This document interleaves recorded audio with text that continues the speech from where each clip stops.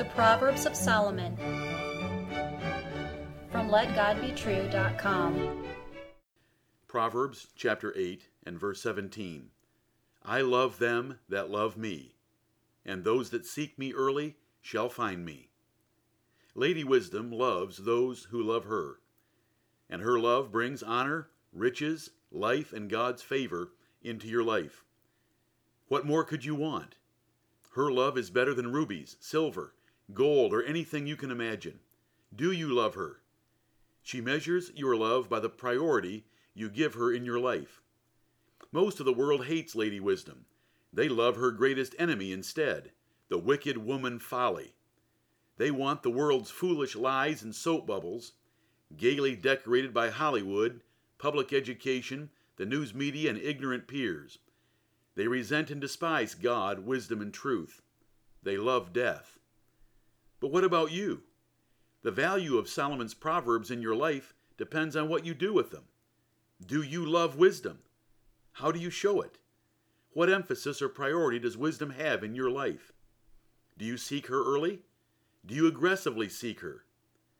In much of chapters 8 and 9 of Proverbs, Solomon personified wisdom as a lady offering affection and friendship.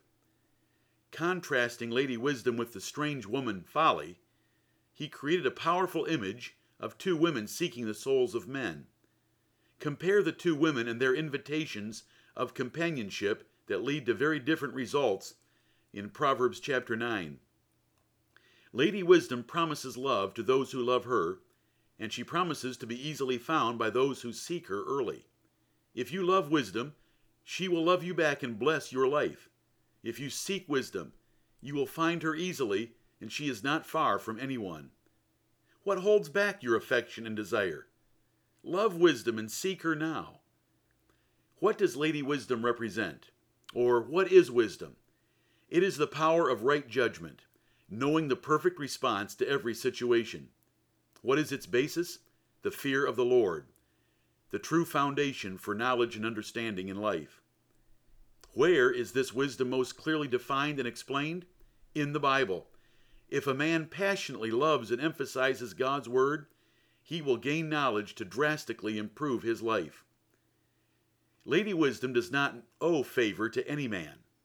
Men rejected wisdom and truth in the Garden of Eden, so they have no right to it now. The asinine opinions now believed by educated men on all subjects prove their depravity. When a man chooses one lie, God will send him strong delusion to believe many more to his own destruction. Here is a sincere invitation and offer from God and Solomon in this proverb, but it is only recognized and obeyed by the children of God. Most men have no faith, so they reject both the living God and his words in the Bible.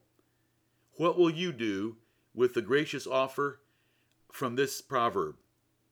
The Apostle Paul considered all things to be loss and dung in comparison with divine wisdom, which is most fully expressed in knowing Jesus Christ the Lord. Wisdom expects you to love her. Wise men will separate themselves from foolish goals in life to focus on getting wisdom. They will make pleasing God first in their lives. Unless you have great passion for wisdom, you will search for it in vain. David put it this way, "O how love I thy law! It is my meditation all the day." Anything less than this will not work.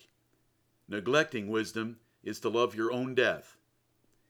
Wisdom also expects you to seek her early in life.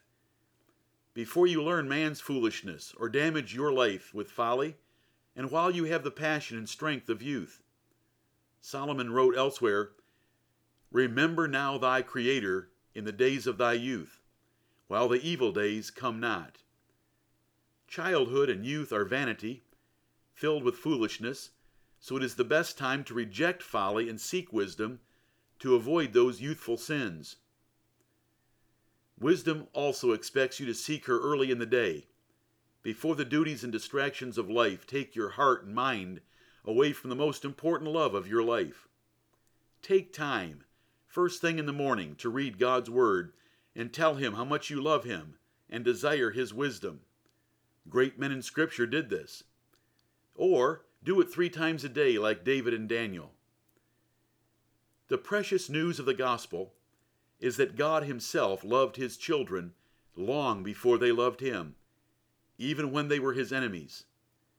God's love for his elect is so great, he drew each one of them to him, caused each one of them to love him, and will display his love to each one of them more and more as they love him. And not a single one of them can ever be separated from his love in time or eternity.